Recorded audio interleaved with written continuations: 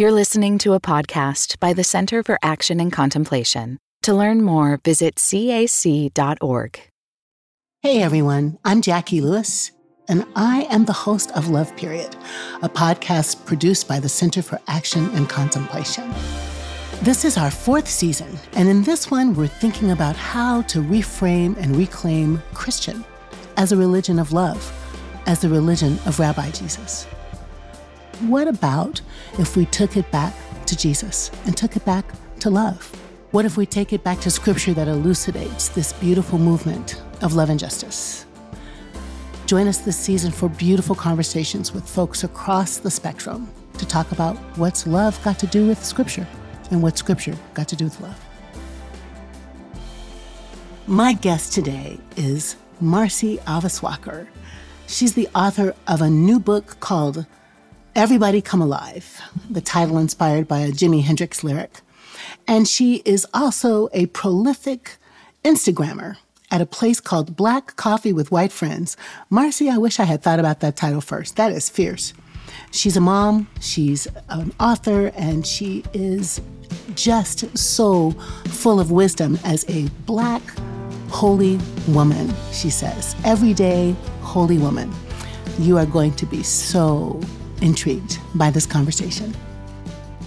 Friends, I am so honored today to have this conversation with Marcie Alvis-Walker, who is an author, a prolific Instagram post sharer, a mom, a partner. She's got all kinds of beautiful things happening. And we both are authors published by Penguin Random House, and we have the same publicist, which makes us sisters. Hey, Marcie. Hey, I love it when you say that we're sisters. I just get such a thrill. You know, we have so many things in common. Your background, raised in a white context. Mike, I grew up in the Air Force Base, which was pretty white. But this idea of all the ways that you are a bridge builder and a border crosser just made me excited to have this conversation. And your book, girl, your book is all the things. I love it. I'm so glad to have this conversation with you. Oh, I'm so thrilled. I'm just so honored, truly. So, Everybody Come Alive, a memoir in essays. What made you write this book, Marcie? I wrote it because I really wanted to showcase what it is to be Black woman and holy. I don't hold a theological background as far as going to seminary, or I'm not a paid activist or diversity trainer. I am a regular Black person living a pretty regular life, and yet I don't often see that being represented. I think often people assume that, you know, we're all activists and we all are, you know.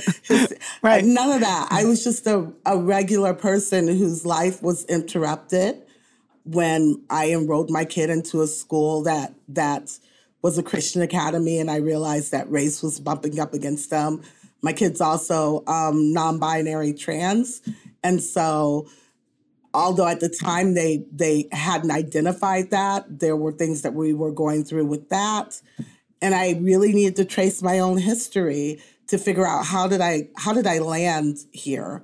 And having the mother that I had, who was the daughter of Jim Crow, who was mentally ill, kind of informed a lot of the decisions that I made as a parent, and also the decisions I'm making in the world right now with my Instagram feed, Black Coffee with White Friends.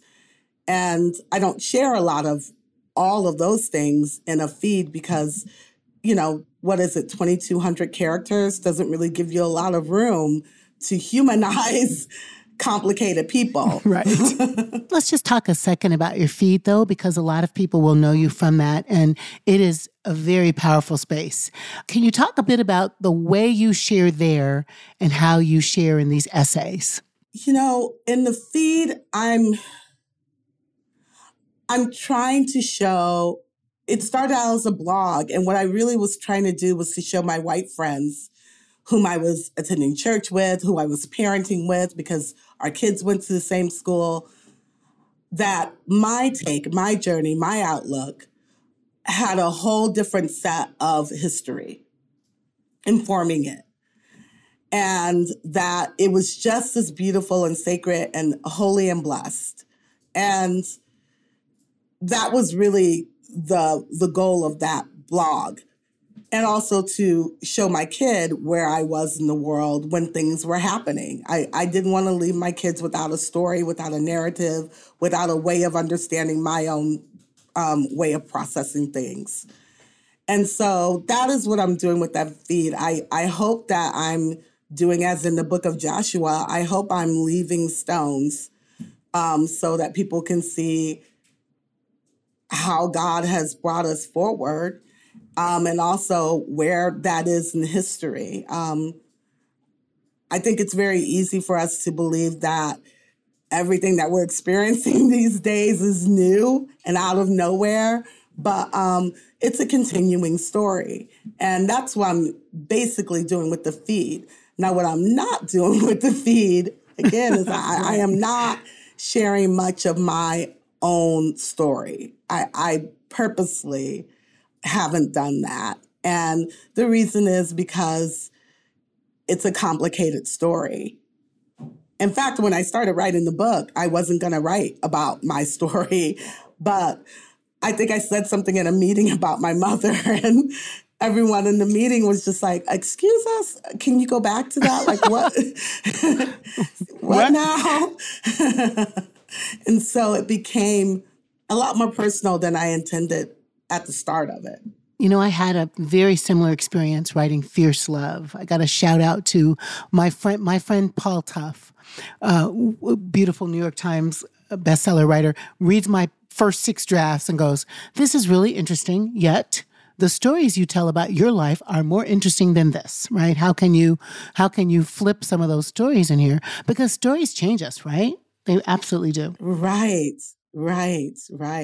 So you said, I'm doing more personal in this book. And what I love that I think I hear, I want to talk more about is Black woman holy. I'm not a theologian. I'm not a seminary trained person. I'm not a paid activist, but I am Black woman and holy, a regular church girl who is Black woman and holy. Say more about those words. They are beautiful, powerful words. I hope people also will see in the book. I grew up a dreamer. I read a lot. I was very much in love with the idea of, I really thought that, I remember watching Beverly Hills 90210 when I was a kid. I was young. And I remember turning to my sister and saying, oh my gosh, can you believe this house one day?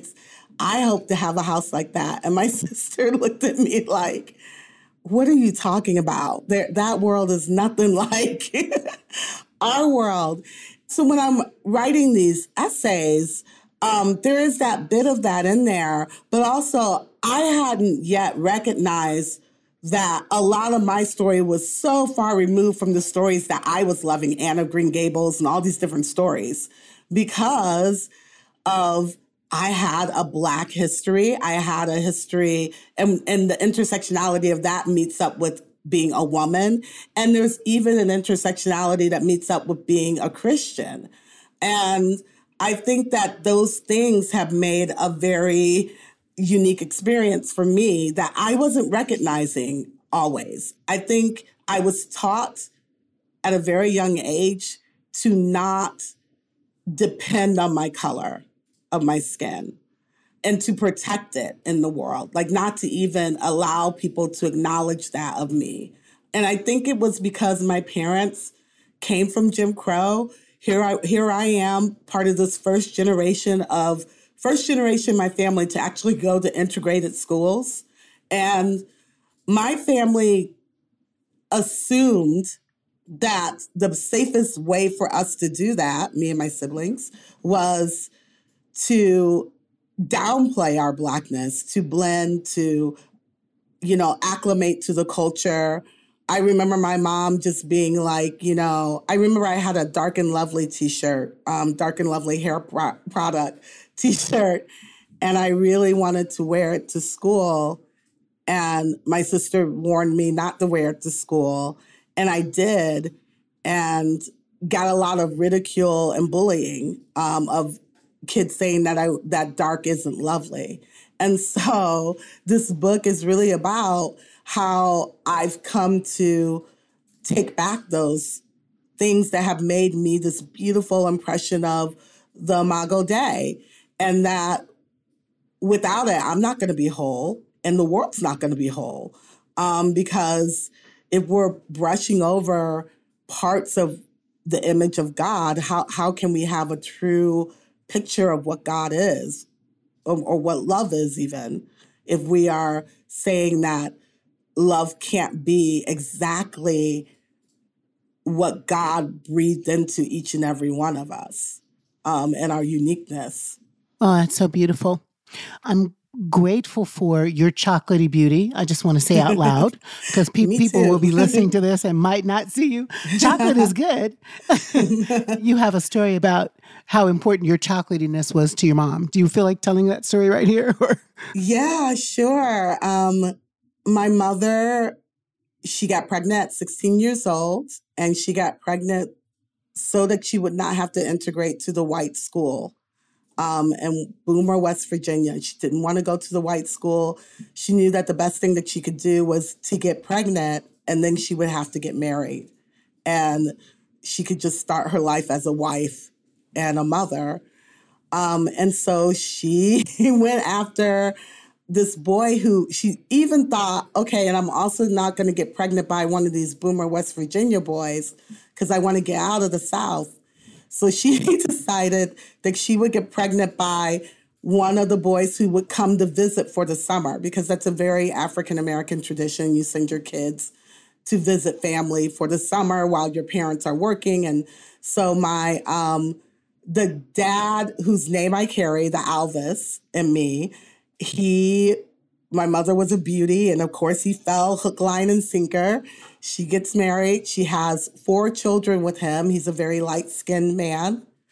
And she decided that she wanted a child that was more her skin color. She wanted a child that was Black, dark, and lovely. And so she had an affair with a dark-skinned man so that she could get pregnant and have this dark-skinned baby. And I never met my biological dad. He died before I had that opportunity, but I don't even know if I really, my mom's just such an interesting character. I don't even know if it would have been a good idea to meet him. But, she really did want to see something really dark and really beautiful in the world that she created, that was hers. And that's why she did it. But when she was alive, I asked her questions. That was all she wanted to say about it. And I didn't find out until I was 16.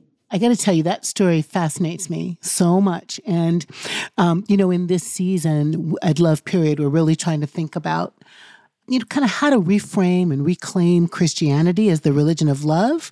And part of that is reframing and reclaiming the text that we call ours. And so when you tell that story, what pops in my holy imagination is the God, Margaret Walker's, her poem of creation, God stomping around and walking around and I'm going to make me a human, right? So I'm picturing this. I'm picturing your mother, like the mother God going, I need me a chocolate baby. Let me see what am I going to do to blow my breath, my holy breath in the lungs of the chocolatey people. Listen, Marcie, the Bible has been used to decry our chocolatiness, to make stupid claims about, somebody looked at their father's nakedness and that's why the Black people are dark and we're supposed to be slaves because of white domination. Like, let's turn ourselves for just a minute to that text, the text that we call holy as Christian women, and how the Bible has been used to whip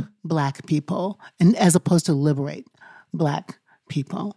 I do talk a lot about different scriptures in the book, because so often we've used scripture to bring race into the conversation in ways that race could have never really been part of the conversation, because race was a social construct so much later. Certainly there were caste systems, certainly that existed. But you got to remember, this is all happening North Africa, Middle East stories. So seeing Black people just was not something that was, problematic.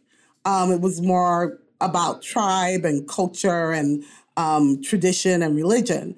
But in the book, I talk about things like how I had I was in a Bible study with a group of white women. I was the only Black woman in this Bible study.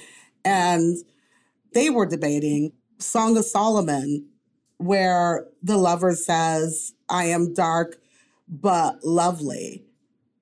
And another woman said, no, the text says I am dark and lovely. And kind of a wink and a nod to me. And trying to figure out if this woman was Black in this American tradition of being Black. And I thought it was really interesting that it mattered so much to them what color skin this woman had, when I knew that the text was talking about her caste, because she was a vineyard worker. She wasn't highborn, and that's what she was talking about, that her skin had been scorched by the sun because she had worked. She couldn't just lay around in palaces with people feeding her grapes. And so... The ones she picked. Exactly, the ones she picked. Yeah. So I think there's been so much of American culture of trying to find race, even though these women were really trying to find race in a positive way. The hardest thing about it was that you're missing the context of caste, which could have taught us all a whole lot more in that instance than whether or not, she was suntanning, whether or not she was Black. And I think it was because they really wanted her to be white, because this was a desired woman. And they really wanted Esther to be white. And they really wanted Sarah to be white, and the woman in Proverbs 31 to be white. And I think when they came across that scripture and they saw the word dark, they automatically equated it to our history. They're automatically thinking cotton, and they're thinking tobacco fields. And the book deals a lot with the way that we have taken our faith and tried to squeeze something out of it that was never intended. I don't believe God's intention ever was for us to use this Bible to find ways to justify our humanity. I think these are connected stories showing how we are to love God and how we can love one another in a whole bunch of different circumstances, through war, through famine, through family distress, through all these different things. But so often, whenever I came into a Bible study, it complicated things. If I was the only Black person and something like the word slave or dark, or I remember being in a Bible study and the word Moabite came up. And all of a sudden, American history is being forced onto this text in a way that's not helpful for anyone. Well, listen, Miss, I'm just a regular girl, Black woman and holy. You're doing some great wrestling with these texts. And I got to say, I really appreciate that, Marcie. I am always, I who, do traffic and theology for a living, I'm always saying I want everyone in my congregation to think of themselves as a theologian in residence in their own life, right? I am a theologian in residence in my own life. And you're doing that so beautifully in this book. And even, also in your writing at the coffee table, like this way in which the wrestling with the text, you interrupted your white friends at these Bible studies. But God, please God, give us more interruption, is what I'm trying to say.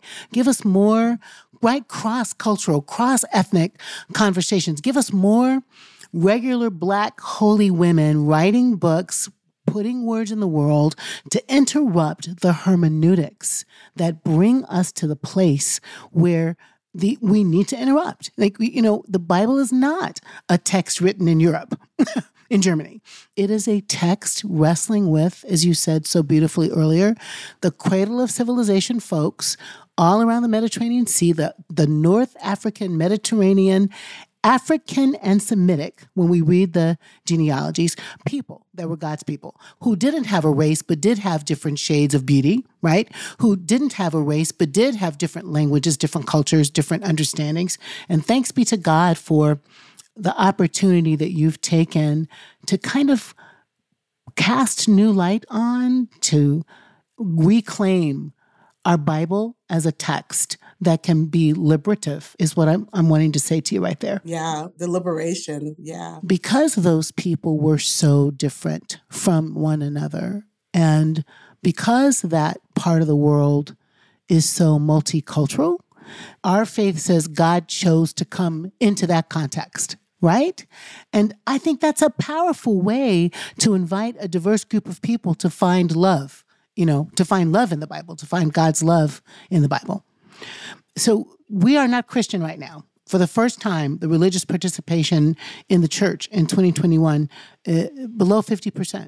I was talking to Robbie Jones the other day about all the stats that they do at PRRI and how Christianity has really fallen off. And the Christian that grows is Christian that is, white, straight, Anglo evangelical type of thing. How can we do more and more to help the Bible and all of its messiness have meaning for people like, I'm going to say like your mother, like your child, like my 88-year-old dad, Black teens who are feeling disenfranchised? Is there work we can do to reclaim the Bible as a liberative book? Absolutely. I think one of the things that I've been doing a lot of is I think one of the biggest problems for me was that everything I knew about the Bible, I had learned from white male teachers for the most part. Those were the commentaries that were available. Those were the people who were setting how, if there was going to be a woman's Bible study, it was going to be decided by men how that was going to run and operate within the church precepts, so to speak. And for me, my challenge has been to listen to as many different voices talk about scripture so that I can have different ways of looking at, because there's just so much that you would miss. I have learned so much from my indigenous friends on their interpretation of this text. I've learned so much from Jewish friends about how they wrestle with how they're just far more open to having conversation and even disagreement, that's part of the faith journey for them. And I think we've just missed so many stories. We don't want to hear them. I think it's really hard to have a story. You earlier were speaking about the curse of Noah on Ham. In the book, I talk about the mark of Cain. And for such a long time, I grew up believing that the mark of Cain was some sort of punishment that made Cain Black. And that's why Black people were able to be enslaved, when in fact, it took reading a Jewish commentary of that before I ever realized I was reading, I think it was Rabbi Jonathan Sacks, and I realized that, oh my goodness, the mark of Cain was a protection. It was a seal of protection. Exactly. It was love. Yeah. All this time, I had spent all these years, I'm 53. I was baptized in the Baptist church in sixth grade. And so all these years, I'd heard that story to mean something about Blackness.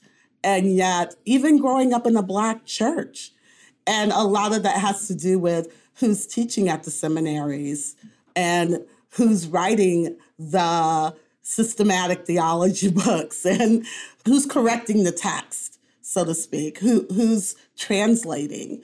So I think it's really important that we have different stories from different experiences, because that's the only way that we're going to see God fully. and all the glorious beauty that a creative God would be. And so I come from a family where the King James was the only Bible that we were allowed to read. That was it. You read the King James. And I even recently was talking to my older sister. I was like, well, let me tell you some things about King James, because I wanted to buy, I sent her a scripture, and it was from, I think it was from my inclusive Bible. She didn't like the fact that, she didn't care about it being, it could have been from any Bible, but the fact that it wasn't from the King James, she needed me to go look it up in the King James. And I think that, we've made these decisions about who gets to touch and reflect on this text, and whose reflection, interpretation, hermeneutic, study, theology matters the most. In our country, unfortunately, the text has been used so often to uphold white supremacy, and that's who has had the most power. And it's unfortunate, because then we miss out on all the ways that we're being called to be the church as a collective. Yeah, as a collective of voices and harmonies and experiences, and also uncertainties. And I think the problem with having white supremacy so embedded in scripture in this country is that white supremacy doesn't allow uncertainty. And so we haven't allowed uncertainty with the scripture. And so there's very little imagination that's allowed. That's like mic drop truth.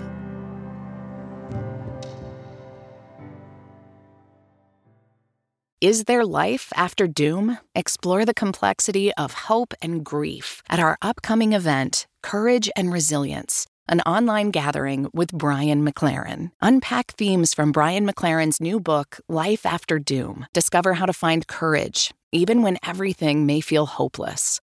Join us live on May 17th at 10 a.m. Pacific Time. All those who register will have access to the recorded replay for 1 year. Register at cac.org/courage. Explore art as a spiritual practice in the next issue of Oneing, the biannual journal from the Center for Action and Contemplation.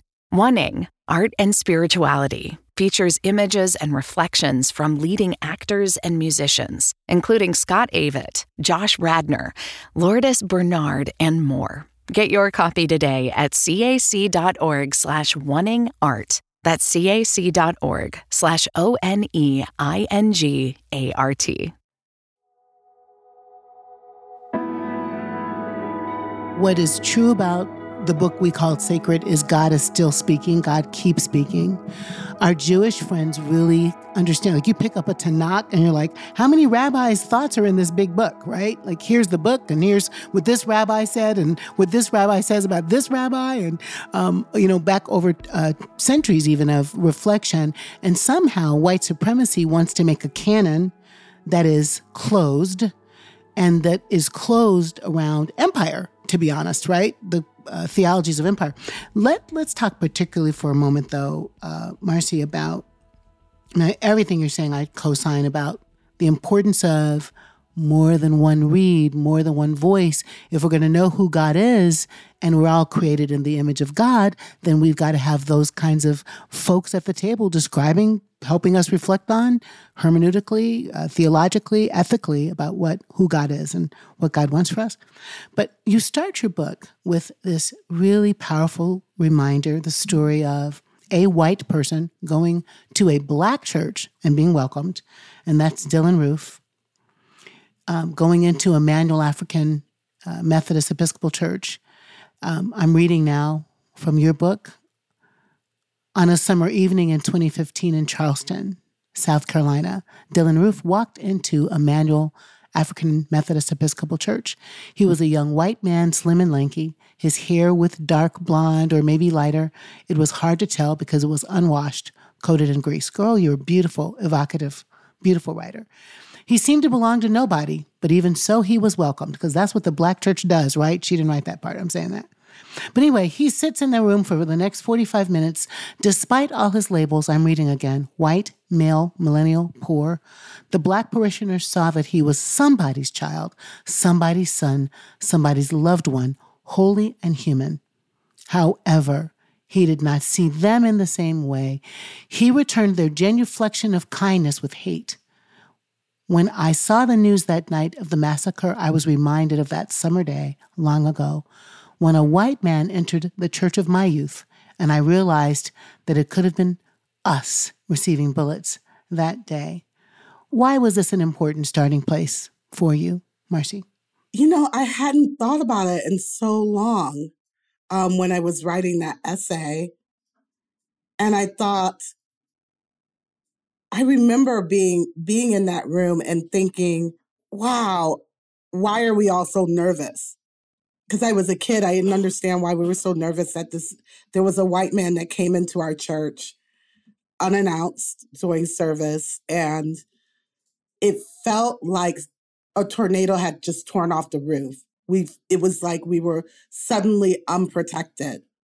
Didn't matter that there were about 50 of us, not a big church, but this one man changed how we felt about ourselves in that space. Suddenly we weren't safe. We didn't feel safe. And then it took me thinking about Dylan Roof, where I was just like, oh my gosh, that happened to us. The same thing happened. A man came into our church. We weren't expecting him. It could have been a different story. It really could have been. But the thing that was still true was that no one asked him to leave. Because I've heard people say, well, they should have known that they should have asked him to leave. It's a church. It's a church. There's a reason that we open the doors. Some of you who are old like me, you'll remember back in the day, the doors of the church are now open. We're opening them to receive the weary, the lost, whoever comes through, whoever the Spirit brings through. That's what we're receiving, right? So I thought it was interesting that so many people, when everything went down with Dylan Roof, felt like the church should have been more alarmed or alert. I'm not sure that they were not alarmed or not alert, but what I do know that they were is that they were being holy. They were being Christ in that moment, in the same way that my church did back in the day when it happened to us. Immediately, the men of the church came around this young man. They took him into the pastor's office. They prayed with him.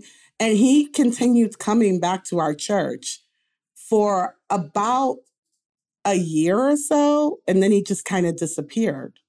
But very tense moment when it happened to us. And I wanted to put that into context, particularly for white readers. I think white readers don't understand. I feel like white churchgoers don't understand that when we show up, the only Black person, they're not alarmed. They usually rejoice in that because they feel the thing that they want to do is they want to be a missionary to you. They want to save you and bring you into the church and have this representation. But it doesn't work in reverse in the same way because it just doesn't happen the other way very often. Our churches are the Black church because that's where we went for sanctuary back in history. And so because we weren't allowed to be fully Black and holy in the white church setting, particularly the ones that had segregated seating or the ones who owned slaves. So I think I wanted to start in this place of identity and how we come into this world. We are just this beautiful reflection of the Imago Dei, this gorgeous reflection as babies of the Imago Dei can't be any sweeter. And as we live our lives, slowly but surely, we accumulate these labels. We accumulate the label of race, of your economic status, of your educational background, whether you're, blue collar or white collar, or if you're, a hipster, or if you're conservative or progressive. We continue to build on these labels. And then when we're in a room that doesn't recognize our labels or isn't familiar with our labels, the whole atmosphere changes. And really, particularly in the church, we should be able to go into rooms and just be human. Just be that. And I don't mean it in a colorblind way. I mean it our full human self. So if I come, I shouldn't have to tuck my Blackness beneath some secret pocket and suddenly speak the Queen's English and not be able to be my full Black self. I shouldn't have to quiet my femininity or who I am as a woman. I shouldn't have to hide these parts of myself in order to be accepted. And I've been in a lot of rooms where if I was the only woman, I had, they'll say, well, now you have to act like the big boys. And if you're the only Black person, you have to assimilate into this white culture. None of that should be true. We should be able to come into these rooms being fully who we are, because that's exactly what happens all throughout Scripture. And it's really funny that the times when people get themselves into a lot of trouble and a lot of the Bible studies is when people decide, I am not going to be my full self. I'm going to tuck this little part of myself away. We see that with Abram and Sarai when they're traveling, and all of a sudden he doesn't want her to be his wife. He wants her to be his sister. Correct. He wants to take that label away, and it causes all kinds of problems. And then we have it again in the book of Esther. It's one of my favorite examples of it when Esther's uncle says, hey, remember, you might be in this palace for a reason. But Esther's trying to downplay being the Jewish girl that she is in that moment. And I think it was so much more important to them, the genealogies that you see all throughout the Bible. The way that they're identifying is more than just a name. It's also what that name represents in those genealogies. And they would take certain names out because they didn't want to identify with that person's story. But I think we've decided that there's only one genealogy that's important in the American church, and that's being American. And that's really sad, because we miss out on the beauty of all these narratives when we do that, if we can't fully be ourselves. It's really true. And when you say the only genealogy that matters is American, really, you're saying, white. And because the genealogy that's American is like no such a thing, like this was Turtle Island, right? Belonging to God, but inhabited by all of these indigenous people, these First Nation peoples who didn't think of it as belonging to them, who shared the earth. And honestly, this is Middle Church's work, Middle Church's ongoing multi-ethnic, multiracial, many-gendered, many classes, freakishly open and welcoming to all of the identities that we're talking about, Marcie, so that we get to experience the holy in each other's stories. And also to confess, the white church built itself with Black labor on stolen land, period. And the only way to crush the ongoing isms embedded in our theology is with conversations like this, with work like yours. I'm going to say with Middle Church's commitment to being a multi-ethnic revolutionary, justice-leaning congregation, and more congregations like that. That's the work I do on the side, is to try to teach and train. And I'm always saying I'm on the nice white people tour to help white folks, get in this conversation with us. And, my book, Fierce Love, to try to call people in, because we also just can't keep fighting the same fight. We've got to have some new strategies. I would love to I just want to breathe with you. Like that was just a really beautiful, important exposition of what's happening. And one of the things that I would want to just kind of toss on the table, you are talking about holy Black woman, regular holy Black woman theologies that I think are liberative and life-giving. And I'm trying to think about how religion itself really means to bind us together, right? But over and over again, we understand that religion maims and hurts and keeps us apart. So let's, you and I, wrap by giving a blessing, a calling in to the folks who will read your book, or the folks who will read mine, or the folks who will hear this podcast, this beautiful Love Period podcast that our friends produce. Dream with us. You said you're a dreamer. What's your dream for the next little bit of time in human flourishing? And make it a blessing, and I'll do the same, and we'll wrap there, Marcie. My dream is, and blessing that I would love to bestow onto the world, is that everyone come alive to all the parts of yourself that have been dismissed, demeaned, forgotten.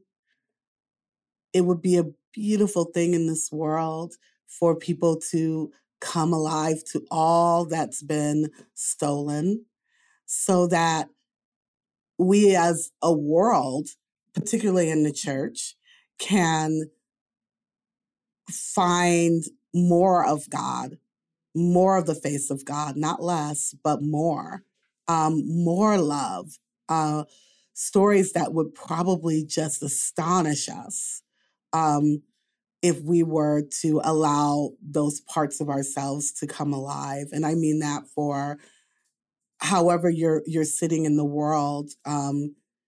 So my blessing is for all those people who have had to shift or deaden parts of themselves that God already said was holy, and that they're able to bring those things forward and find true connection, true love, and true fellowship.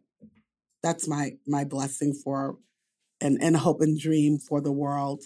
Oh, that's really beautiful. I feel that. I turned my face up to the sun while you were saying that, and I feel like sunshine on my face from that, Marcie.